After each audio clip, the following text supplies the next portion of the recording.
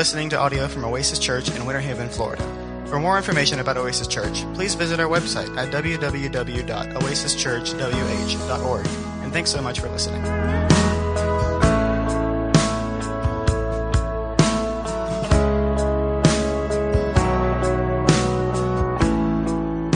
So last week, we looked into the armor of God, prepared by God. Thank you, sir. Thank you, sir. I actually borrowed that from somewhere this morning, and I had a key, so I thought, well, it'd be all right if I borrowed that for a minute. So we started looking at the armor of God last week because in the final little segment of the book of Ephesians, the letter that Paul wrote to the church there in Ephesus, the final little section had to do with the fact that we are facing an enemy. An enemy that is more powerful than we are, an enemy that is well organized and ready, willing, and able to wreck our life at any turn, at any cost. And that's his desire. That's his lot for us as far as followers of Jesus. That's about the best he can do for us, is to knock us off our path, destroy our reputation, ruin our testimony, get us discouraged, and keep our eyes off of Christ. But he will do that relentlessly, and he's way more powerful than we are. And so God has said, though, even though he's more powerful than you are, he is nowhere near as powerful as I am. And because I have provided all of the redeemed with every spiritual blessing that they need, everything that is required for my children to do what I've called them to do and to be, I've got spiritual armor for you to robe yourself in so that you may not take the offensive against the enemy, not charge hell with a water pistol, as some have said, but rather to stand and give no ground. I think about King Leonidas, was the warrior king of the city of Sparta, the city-state of Sparta, and how that he led, I know probably you're thinking, yeah, he led 300 Spartans against the entire Persian army.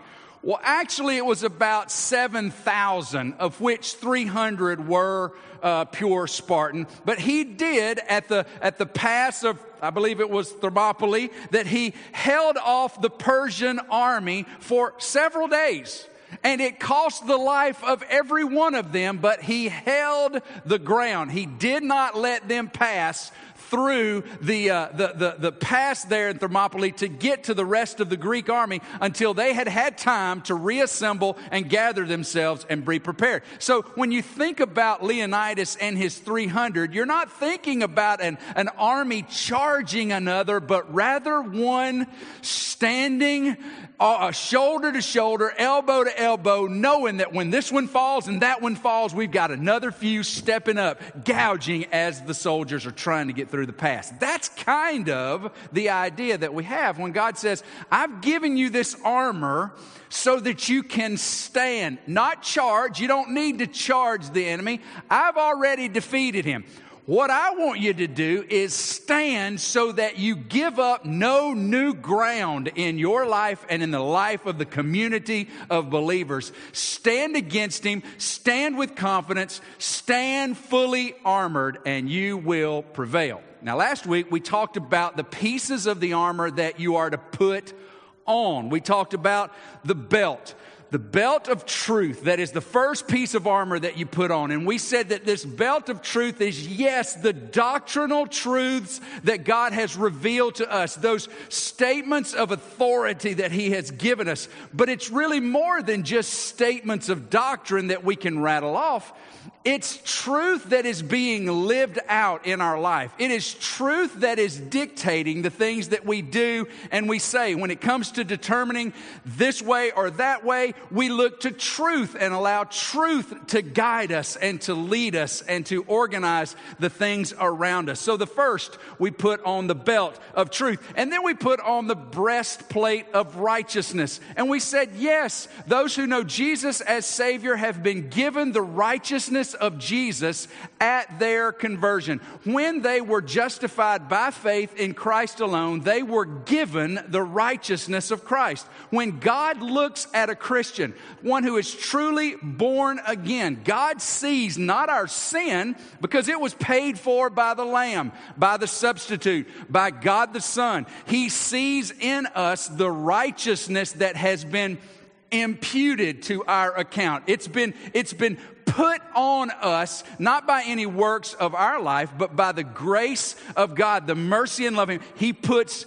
righteousness on us when by faith we trust Jesus. But it's more than just the righteousness that we have. We said the breastplate represents those righteous acts coming out of our life as we allow God the Holy Spirit to push the character of Jesus out in us, so that when people hear us and see us and are around us, they're hearing and seeing and thinking more about who Jesus is than who we are. And they're actually looking at us going, I don't remember you being this way. And why are you so different? It gives us the opportunity to say, well, because I've been renewed. I've been redeemed. I've been born again by the Lord Jesus Christ. And here's why I'm different. So as God pushes the righteousness out of us, it is that breastplate that we are wearing, the righteousness of Christ being lived out in us. And then we said the last piece that we put on are the shoes.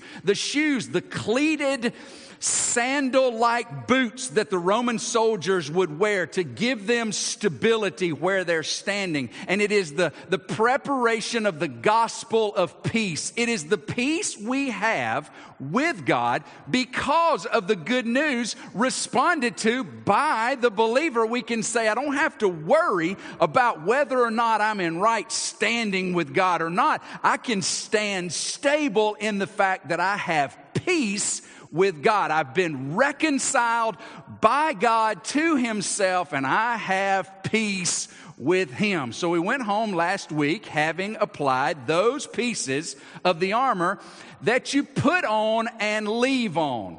Today we're going to pick up with the last three pieces of armor, and these are not things that you put on and leave on. These are the things that you take up as you're going into battle.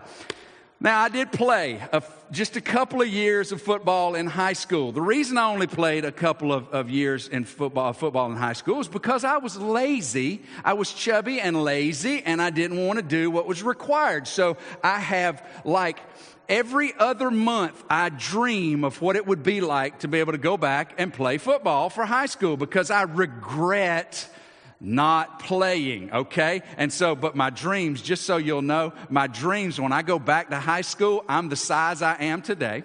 And I have the knowledge that I have today, and I feel pretty confident in who I am today on the field with a bunch of high school players. Now, not that they won't run circles around me, but I think I probably would go at it a little harder than they would. Maybe. I don't know. So I think about it and I imagine how great I would be. And then I wake up and I go, oh, shoot, I should have played. But it happens all the time.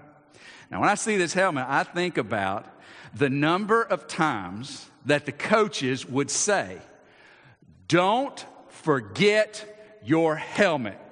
Because notoriously, we would come to practice and someone would be as frantic as I was trying to get my headset on to figure out where their helmet was. Because they didn't want to have to tell the coach that they had lost their helmet. Because you can't go into battle without this thing on. They won't allow you to, and you're foolish if you do. But this is not something that you wear all the time. I mean, it is something that you have and you put on when it's, and I'm not going to put it on, you put on when it's your time to go on the field. This is a take up and bring with you. Don't forget this. You're going to need it. When we get to chapter number 6, verse 16 of the book of Ephesians, the letter of Ephesians, if you have your Bible, turn with us there. If you have YouVersion, you go to the live events, you'll find notes there. If you have our church app, the Oasis Church app, you say, I had no idea you had one of those. Well, we do. You can access it on our website. It's on the front page. Click a link. It'll send you a message that you can follow those steps through and have the app. It's on the notes as well under the Sunday tab. You can find it there. Ephesians chapter number 6. Let's begin at verse 16. Paul says, in all circumstances, take up the shield of faith with which you can extinguish all the flaming darts of the evil one. And take the helmet of salvation and the sword of the Spirit, which is the Word of God. That's as far as we're going to go today. 2 verses, 3 more pieces of armor. Notice that he says, in all circumstances. That is a phrase that's been translated in a few different ways. I think probably the best way of translating that statement out of the Greek into English is, as you have taken or put on all of these, also take these. In like manner, as you've put on these pieces of armor, take these up as well. In all circumstances makes sense as well, because is there ever going to be a day when you're not in the heat of battle with the enemy? The answer to that is no. Every day you roll out of bed, you meet the enemy, and you need to be taking up those things, included with those things you have put on. Your belt, your breastplate, your shoes, now your shield. You need to take it as well. He says first, let's take up the shield of faith, with which you can extinguish all the flaming darts of the evil one. A Roman soldier's shield measured about 2.5 foot wide and about 4 foot tall. A soldier could squeeze in and crouch behind the shield and be completely covered. It was made of wood. Most of the time it was 2-ply wood with a convex shape, meaning that it would turn in toward me almost like a half shell. Not quite that strong, but in that convex way. It was wood that was covered in canvas, a thick, heavy canvas, and then it was covered with a layer of leather, animal skins. Metal was attached along the top edge and along the bottom edge, because sometimes it could get turned around and it would hit the ground on both the top or the bottom side, depending on how the soldier yanked it up in order to use it. So it would have metal across the top edges so that it wouldn't fray as it hit and bumped the ground. And it had an iron half ball, if you will, in the center, because that would cause the knife, the dagger, the sword blades, or the arrows that were shot to glance off and be deflected. So that was the Roman shield. And could also be linked together. So if me and John and Eugene were standing together and we all had our shield, we would have the ability to link them so that the three of us together could form a solid wall, or however many soldiers you had in the front line. They could be linked together. They could be made into a solid wall. The people behind us could lay their spears down in between the shields, and we could march against another army, and there was not a thing they could do to us unless they had a bigger weapon, and no one had bigger weapons than the Romans. They could also be taken if they were having arrows shot at them. Those that were in the back could take their shields, they could link them up at top, and they could lay them forward so that there would be a solid wall in front and a solid wall on top. And who's going to stop that? Because you can't even get in it. The Romans were smart. The shield was very, very important. Paul calls this shield in our armor, the spiritual armor that God has provided. Paul calls this shield faith. Faith. What is faith? Well, we know Hebrews says that faith is the substance of things hoped for, the evidence of things not seen. What does that mean? Well, here's what it means in simple terms. Faith is simply believing what God has said. Faith is just taking God at His word. Let me give you, for instance, from the Old Testament. In the Old Testament book of Joshua, Joshua had taken over the leadership of Israel from Moses, and now the people of Israel are about to cross the Jordan River and go into the Promised Land and begin to take the Promised Land. Israel was not an army state. They were a bunch of former slaves. They didn't have, they weren't trained in military ways, and so now God was going to take them into the Promised Land and overthrow all of the Canaanites living in the land. And so Joshua goes before the Lord and he's like, what am I going to do? Because the first city we've got to face is Jericho. And their walls are too tall to climb over and their walls are too thick to push through, because you could ride a chariot along the top of the wall of Jericho. God, what are we going to do? God says, here's what you're going to do. You're going to march around the wall one time for 7 days. You're going to go around, we're going to march around the wall, and then on the seventh day, we're going to march around the wall 7 times, and at the end of that 7 times, you're going to shout, and you're going to blow the trumpets. And I'm sure Joshua was going, no, seriously, Lord, what are we going to do about Jericho? I mean, come on, what is this? I'm expecting you to say, go in the woods, you're going to find this massive weapon, and you walk. God said, no, you're going to walk around the city. You're going to be so totally quiet. March around the city, and then the last time you're going to march around 7 times, and then you're going to shout and blow your trumpets. Joshua had to exercise faith in what God said and who God is, because that plan, can I say, makes no sense. But see, God wasn't about making sense to Joshua. God was about showing the Israelites just who was going to give them the land. And God was about showing the Canaanites just what God was on the side of the Israelites. And so God was making a statement, but Joshua had to exercise faith. It's just simply believing in what God has said.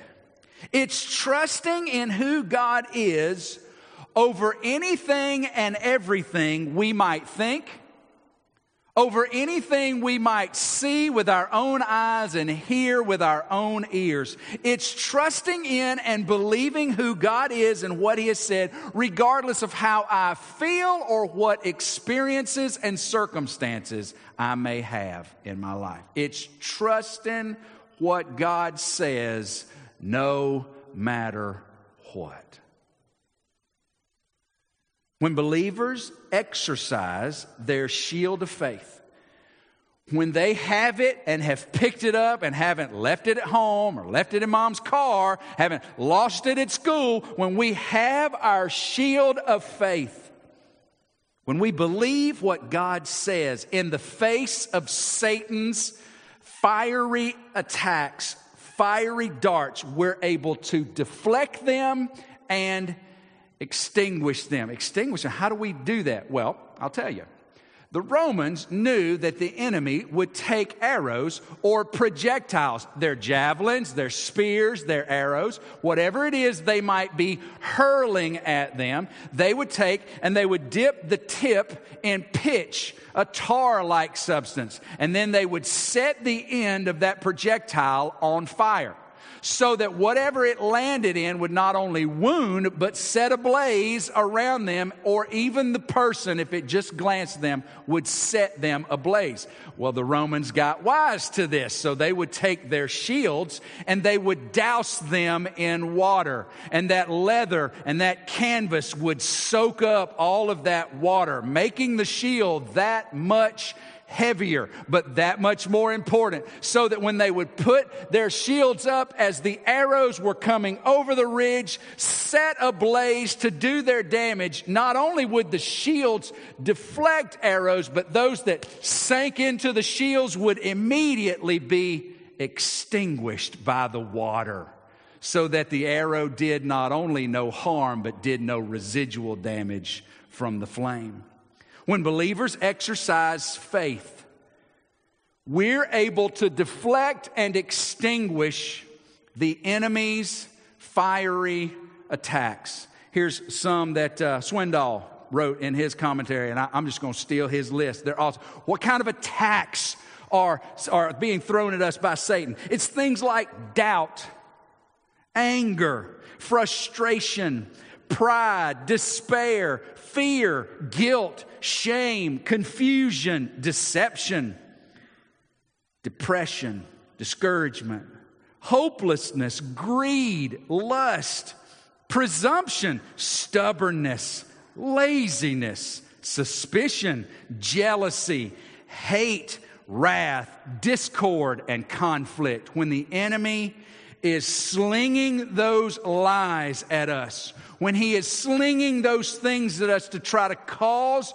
those reactions, when we exercise the faith in what God has said and who God is, we can extinguish that. When we find ourselves consumed by any of those fiery attacks, then what is likely happening in our life is we have left our faith at home and we are trying to face our enemy with the rationalization of our own mind, looking at the things we can see, believing those things that we hear, operating within the circumstance and experiences we're facing, and we find ourselves bleeding and burning when we could have been deflecting and giving no ground. The shield of faith.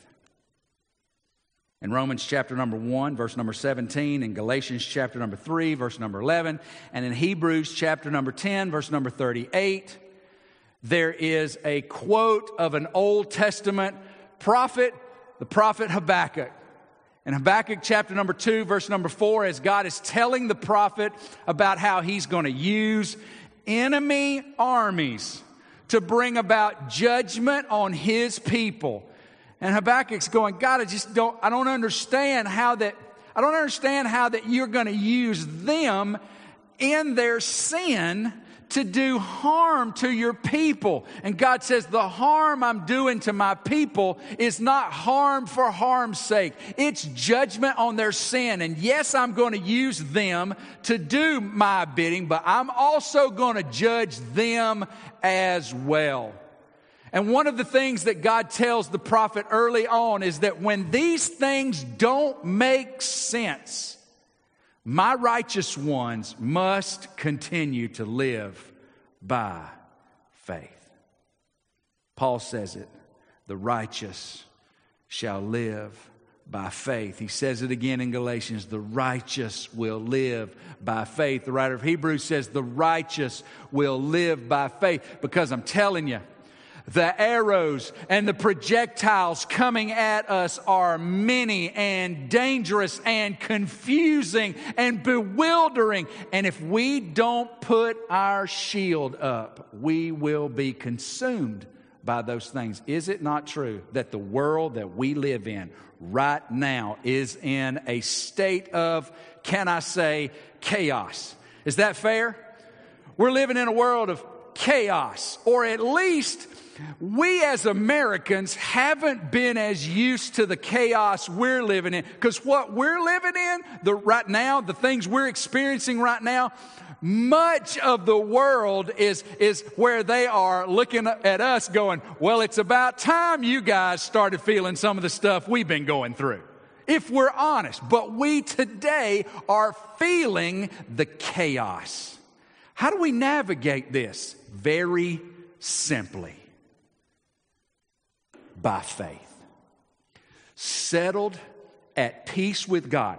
Girded in truth. It doesn't matter what the newscaster says. It doesn't matter what the politicians put before us. It doesn't matter what other spiritual leaders are saying when it's not pinging in your spiritual ear. You're going, what's wrong with this? It's because truth has girded you and peace has settled you. And we're going to walk in the life of Jesus regardless of the circumstances with our shields up strong and ready. And you know what we'll do? We'll do what we've been called to do since day one. You know, God never said, here's what I want you to do. I want you to represent Jesus as long as the political and social climate is that in which it's comfortable to do so. Do you realize that the comfort in which we live out our Christianity is an anomaly throughout Christian history? Most Christians, if they've named the name of Jesus, have faced persecution from day one. We in America haven't experienced that. We're an anomaly. That's not the way it should be. That's the way it has been. But can I tell you, that ain't the way it's going to keep being. We've turned a curve. We turned a corner. I was having breakfast with my youngest yesterday, and we were just talking about society. And I looked at him and I said, Cade, I'm not trying to scare you, but the America, the life, the society that I have lived, that's not, I don't believe, going to be the life you're going to live. So much has happened in just the last 12 months and less that I really feel that our teenagers, our middle schoolers, our little people that we're raising right now are going to experience things far more challenging than we ever. They're going to experience the things that preachers have talked about that could happen in America. I think they're going to walk through them. You know how they're going to do it? Not on the philosophies of this world. Not on the politics of this nation, not on the laws and all that kind of stuff that we get all twisted up about. They're going to navigate it in their armor, settled, geared up, shield up, holding ground and saying, come what may, you're not taking my spot. And if you kill me, there's somebody right behind me to take my place. Make sense? But that's challenging. It takes faith. Simply believing day in, day out what God has said, who God is, regardless of how it looks, sounds, feels, or what I've experienced. But not just the shield. He says, and take the helmet of salvation. So I got my shield. I'm going into battle. I'm already wearing my breastplate. I already got my girdle, my boots. I'm grabbing my shield and I'm grabbing my helmet. What does he call this? The helmet of salvation. The last piece of a Roman soldier's armor was his helmet. He would take this up and put it on. It was made of bronze and it rested on like a little leather skull cap that the soldier would put on first, and then the bronze would lay on top. It also had little side pieces that would dangle along the side to protect the face. The helmet would go down and also protect the neck. It was essential to have because when facing hand-to-hand combat, there were enemy soldiers on the other side slinging broadswords, which were very long, and their job was simply to swing at head level. That was their job. They're behind a level of soldiers, and they're just swinging back and forth, hoping to gash a head or to, remove one if they by chance could do so. The helmet was essential. That bronze could take a lick that the skull could not. And Paul says, you put on this helmet, and he calls it salvation. Now, believers experience when by faith, when they're presented with the gospel that they are a sinner and that they are broken in their sin. But God, in His grace, in His mercy, in His love, has given God the Son, Jesus Christ, to be born like we are, yet retaining His deity, but being fully identified with us as humans and putting on flesh and living that perfect human existence in complete ability of what God has called His standard of holiness. And Christ fulfilled that completely and then laid down His life as a substitute, as a lamb in your place, in mine, for my sin and for yours, and paid the price of sin. Then being buried, God raised Him again from the dead to demonstrate that sacrifice was sufficient and that sin, hell, the grave had no hold on Him. And when we, presented with that truth, trust completely in Jesus and Jesus alone as the savior of our soul, the forgiver of our sins, the provider of the righteousness that we must have, the Bible says that God in turn justifies us. He declares us righteous on behalf of what Christ has done for us. He doesn't say you finally measured up, great job, you've passed all the tests, I'm excited for you, I justify you. No, you're broken, you're dead, you have no ability whatsoever, but when by faith you trust in the work of Christ, God goes justified on the basis of the work of Jesus. That is our salvation. We receive salvation, justification. And of course, we know that as we live, that salvation is worked out more and more. Not only have we been saved, we are being saved as the Holy Spirit is pushing the life of Jesus out in what we call sanctification. We begin to come more like Christ than we were ourselves, acting, sounding, thinking, responding like Jesus. But I think what Paul is talking about here is the hope of our eternal salvation, the hope of our glorification, that most folks that have been around church or are from the South call affectionately heaven.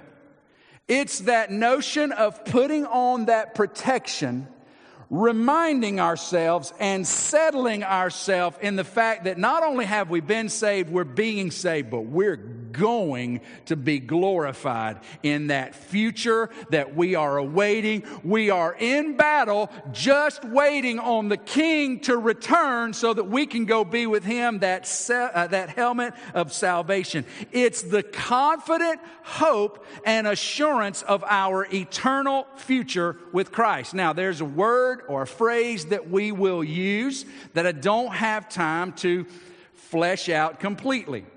But it is the idea of eternal security. Now, I know that there will be some that start going, oh, wait a minute, Pastor Kevin.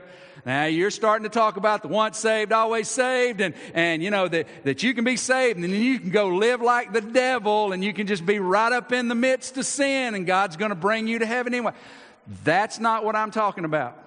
I'm talking about the fact that in the battle, you're robed up, you're armored on, and you're at times faced with those fiery darts that you're reflecting of doubt, and you're wondering, I'm just wondering, is this really worth it? That helmet of salvation reminds us that nothing can pluck us out of the hand of the one who saved us. Now, God will never save you apart from your will. And I'm not here to talk about the idea of what apostasy might or might not be when someone who says they're saved later turns their back on Christ. It's happened more than a dozen times just this year with some big name Christians have deconstructed their faith is what they call. I don't believe what I used to believe. I don't think they ever were saved, but that's not my job today. What I'm talking about is that reality that if you are in the family, if you are on His team, in His army, you can put that helmet on with confidence that your eternity is secure and this battle is worth every moment for His name. Does that make sense?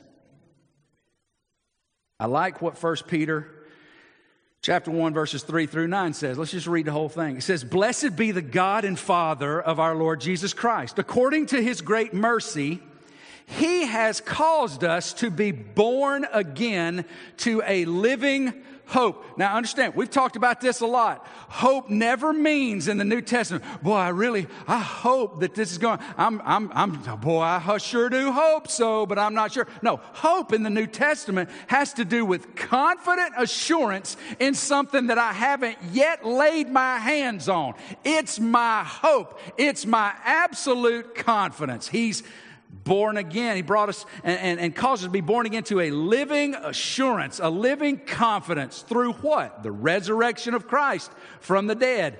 To an inheritance. Remember, we've talked about in some sermon series past how that we're laying up treasure in the place that moth can't get and thieves can't steal, and it's not going to rust, and it's perfectly safe in the presence of God. He says to an inheritance that is imperishable, undefiled, and unfading, kept in heaven for you who are born again, who by God's power are being guarded through faith for a salvation ready to be revealed in the last time. I know I'm a child of God.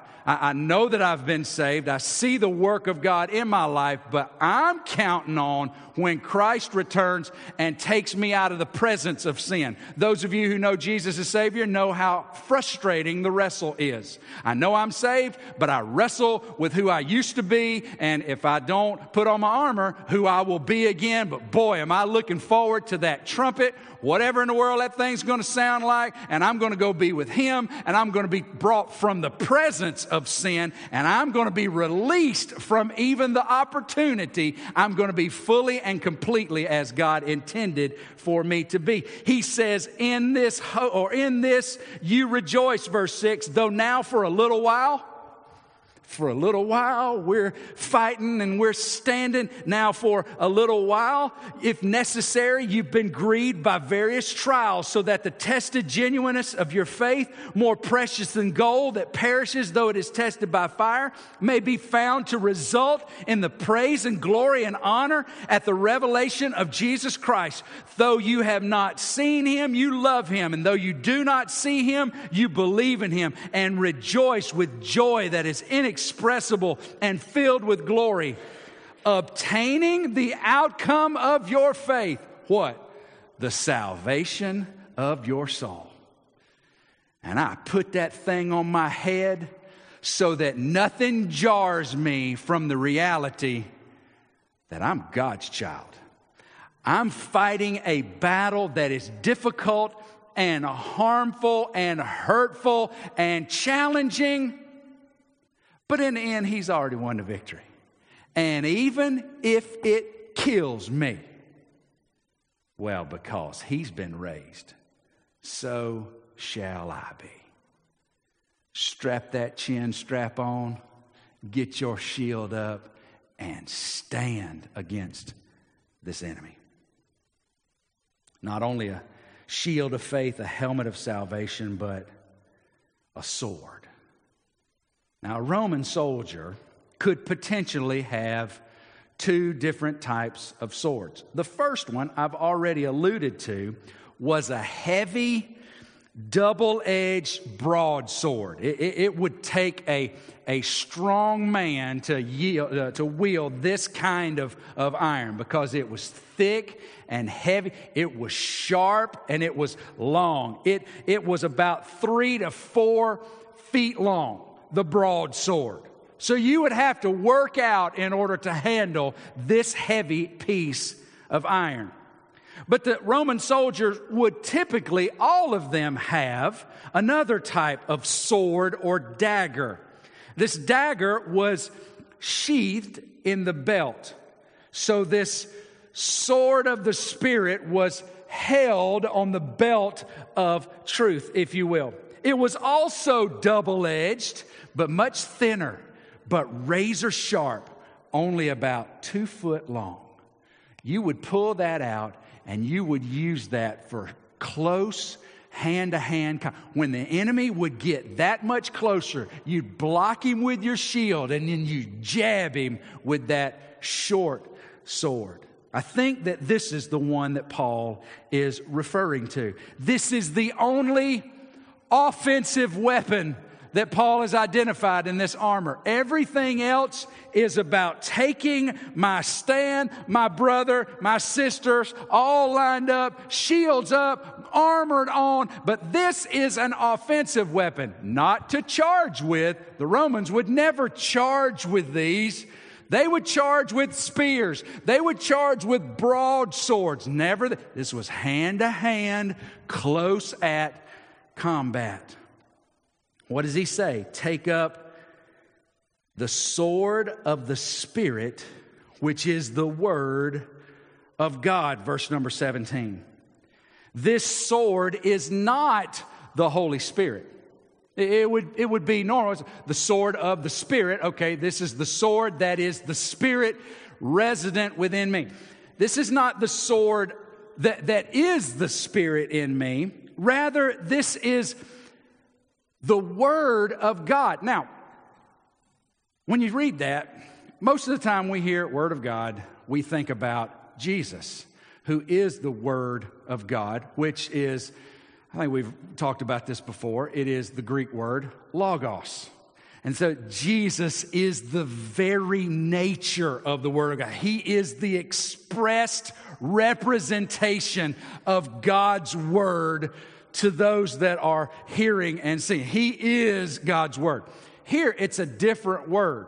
It's the word rhema. This is more the word of the expression of God. It's not the content, but rather the expression of God. What is the expression of God that we have?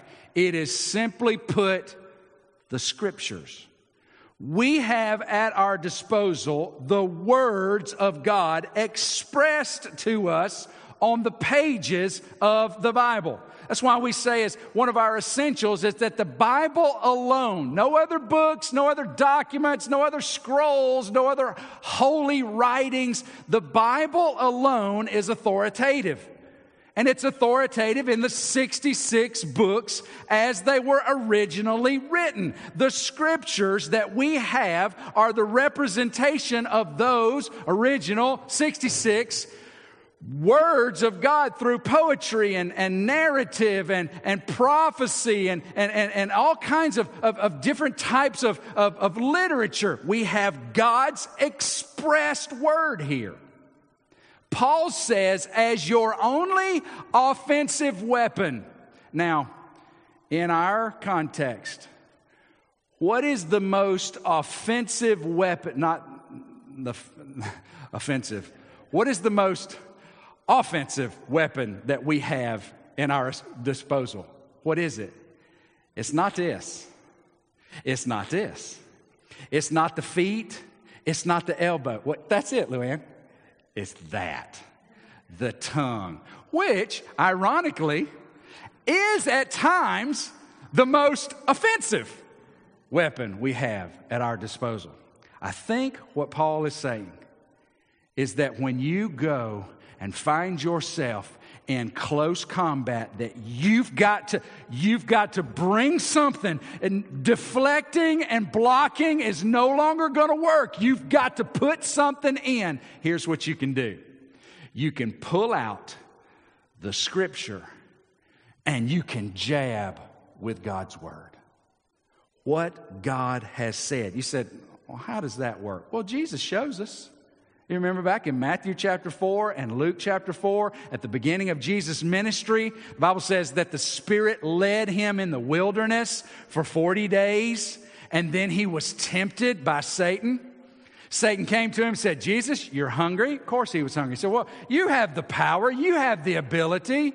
Just turn these stones into bread, you won't be so hungry. What did Jesus do? He says, it is written, man shall not live by bread alone. And what did the enemy do? Go, oh, that's right. So he took him up to the pinnacle of the temple and he looked out and he goes, look, you see all these kingdoms in the world?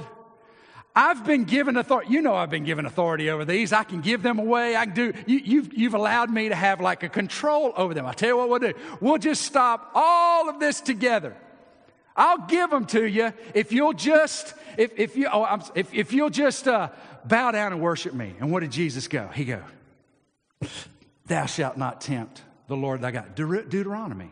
Both from Deuteronomy. And the second one, that was the last one. The second one, he took him up there and he says, if you'll just jump down off the temple, as it is written. Now, Jesus, you've been quoting Scripture, and I'm going to quote Scripture too. And he says, as it is written, you know, that the angels will not allow your feet to be messed up. You know, they'll come and they'll save you. So if you jump off and let them handle you, that'll be cool. And Jesus said, thou shalt not tempt the Lord thy God. And then what does Matthew and Luke say happened when Jesus defeated the enemy with God's word? That the devil fled from him.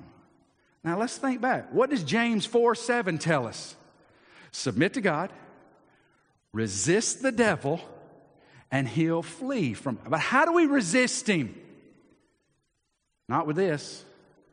Not with this. That.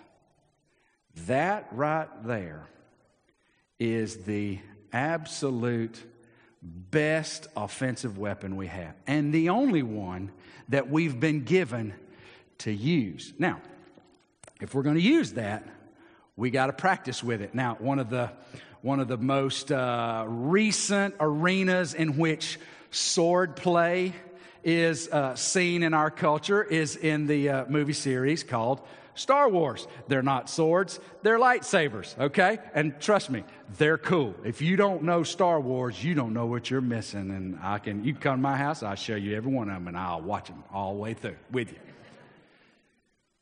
The kids who love Star Wars, they go to Walmart and they see these plastic lightsabers. You sling them and they'll extend out. One of the funniest things to watch is two kids trying to do what they've seen these movie actors doing with their sword. You know, they're used to seeing them, yeah. And when you put them into the hands of kids, it's hysterical. Watching them, and they're just slapping and, gouging, but they think they're doing it, but they're not. You know why? Because they have no idea how to use a sword. They're just, flinging and flailing. How many of us have the sword of the Spirit, but have no idea how to use it? Because we never practice with it. We never bring it out of the sheath. It's just, it's on here somewhere on my belt. Somewhere, where's my belt? Okay, we don't know what to do with the sword that we've been given that will absolutely cause our enemy to flee. It takes practice. It takes accuracy.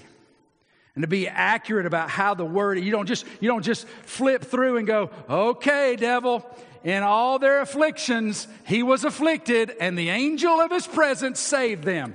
Boom. The enemy's going to go, what's that mean? Do you even know who he was talking to? Do you even know what he was talking about? And at you he comes. It takes understanding to have accuracy, to know truth so that I can wield it effectively. We got to read it. But it's not just about reading it. It's about studying it to understand it.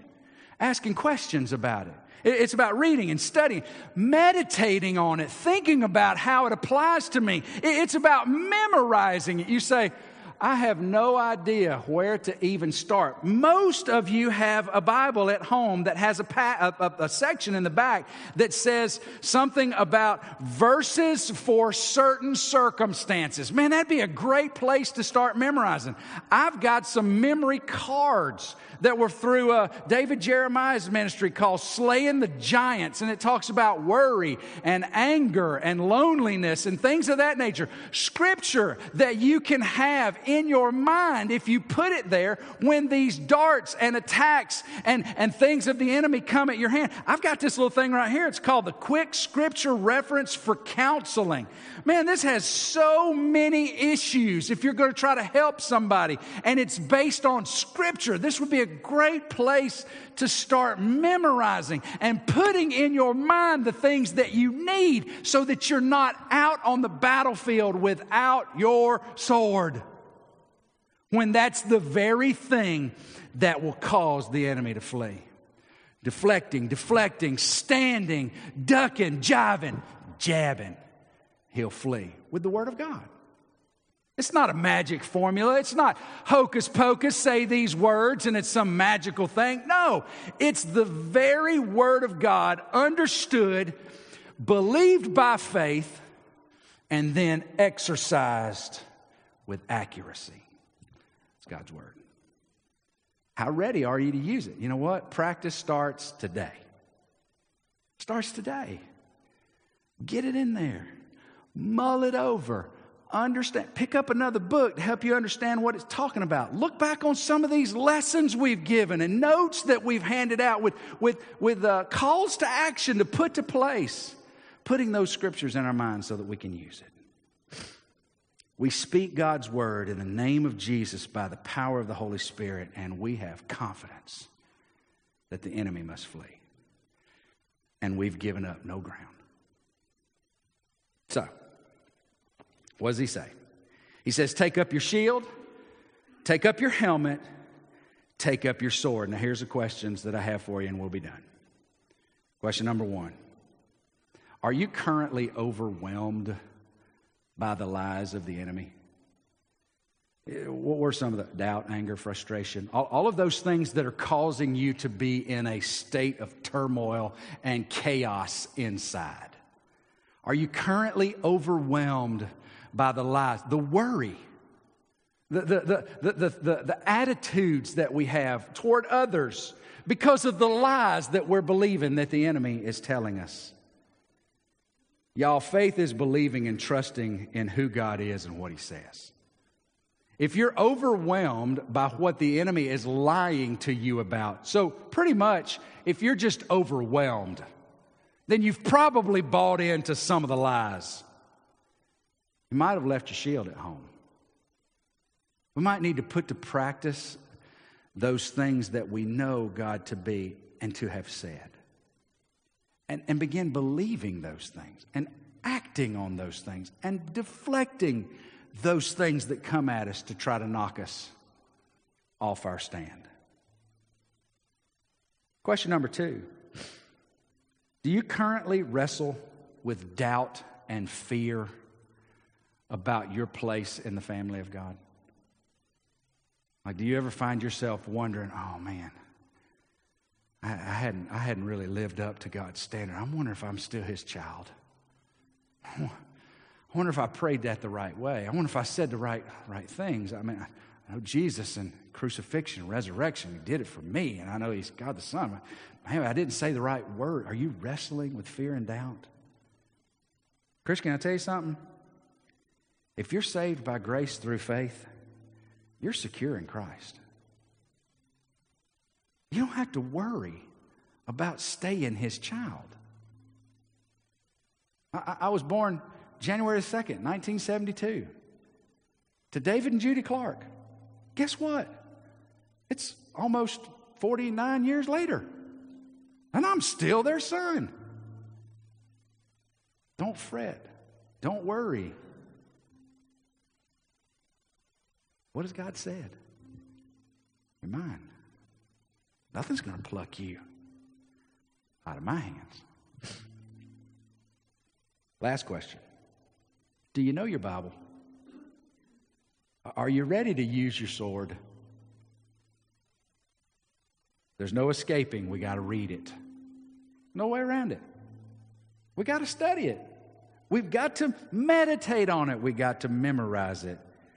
We got to speak it into the battle. Just in case you were wondering if I really think that we should say God's words out loud, the answer to that is yes, sir, I do. Yes, ma'am. Listen, there is no escaping the powerful Word of God. It's quick, it's powerful, it's sharper than a double-edged sword. We learn some things that will be powerful in building our faith, but standing in stark opposition to the lies of the enemy. I absolutely do think you're going down the road and you begin to think about somebody that you want to hold a grudge to. I absolutely believe that we say out loud, we've been called to love one another. God has loved us.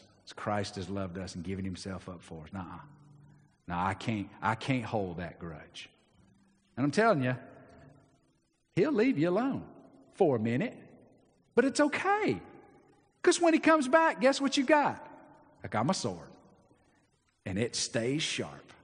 And it stays ready. Don't be overwhelmed. Faith. Don't fear, worry. If you know Christ, stand in confidence. Know your sword. Know how to use it. Be prepared. So, in conclusion, I got my belt of truth on. I'm guiding my life with truth, the truth of God's Word. I got my righteousness of Christ, but it's lived out in me. I've got my shoes of peace. I'm steady. I got my shield on. I got my helmet secured. And I've got my sword ready to go. And you know what we can have confidence in? You will be able to stand today. Because it's an evil one Let's stand and hold that past till Christ returns. Amen? Let's stand together. Father, we thank you for the day. We thank you for your love. We thank you for your word. We thank you that we have armor that is custom designed by you. Fits us perfectly if we'll just put it on. It is made to be used and protect if we'll just take it up and apply it where it is needed. God, I pray that you'll encourage us, that you will show us areas of our life where we might have left our armor and have exposed ourselves. Give us the courage to confess that. Give us the courage to put it on as best we can, trusting you and what you've said, who you are. Father, I pray for that one who may be here today that's never trusted Jesus as Savior.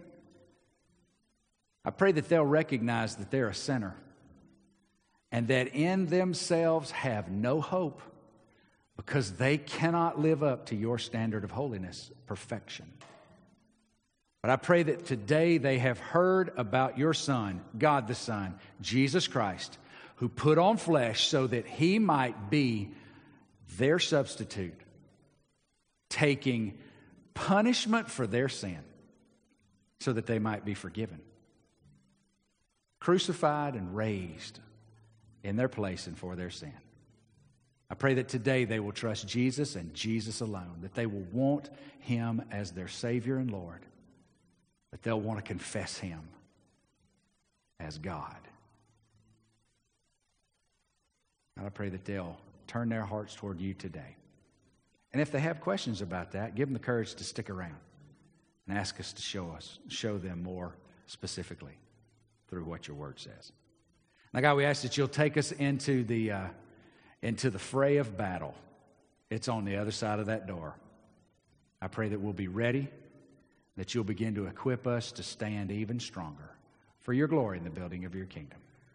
We love you. We trust you. We look forward to your return. We're confident in it when Christ returns. For it's in his name we pray. And all Oasis Church said, amen.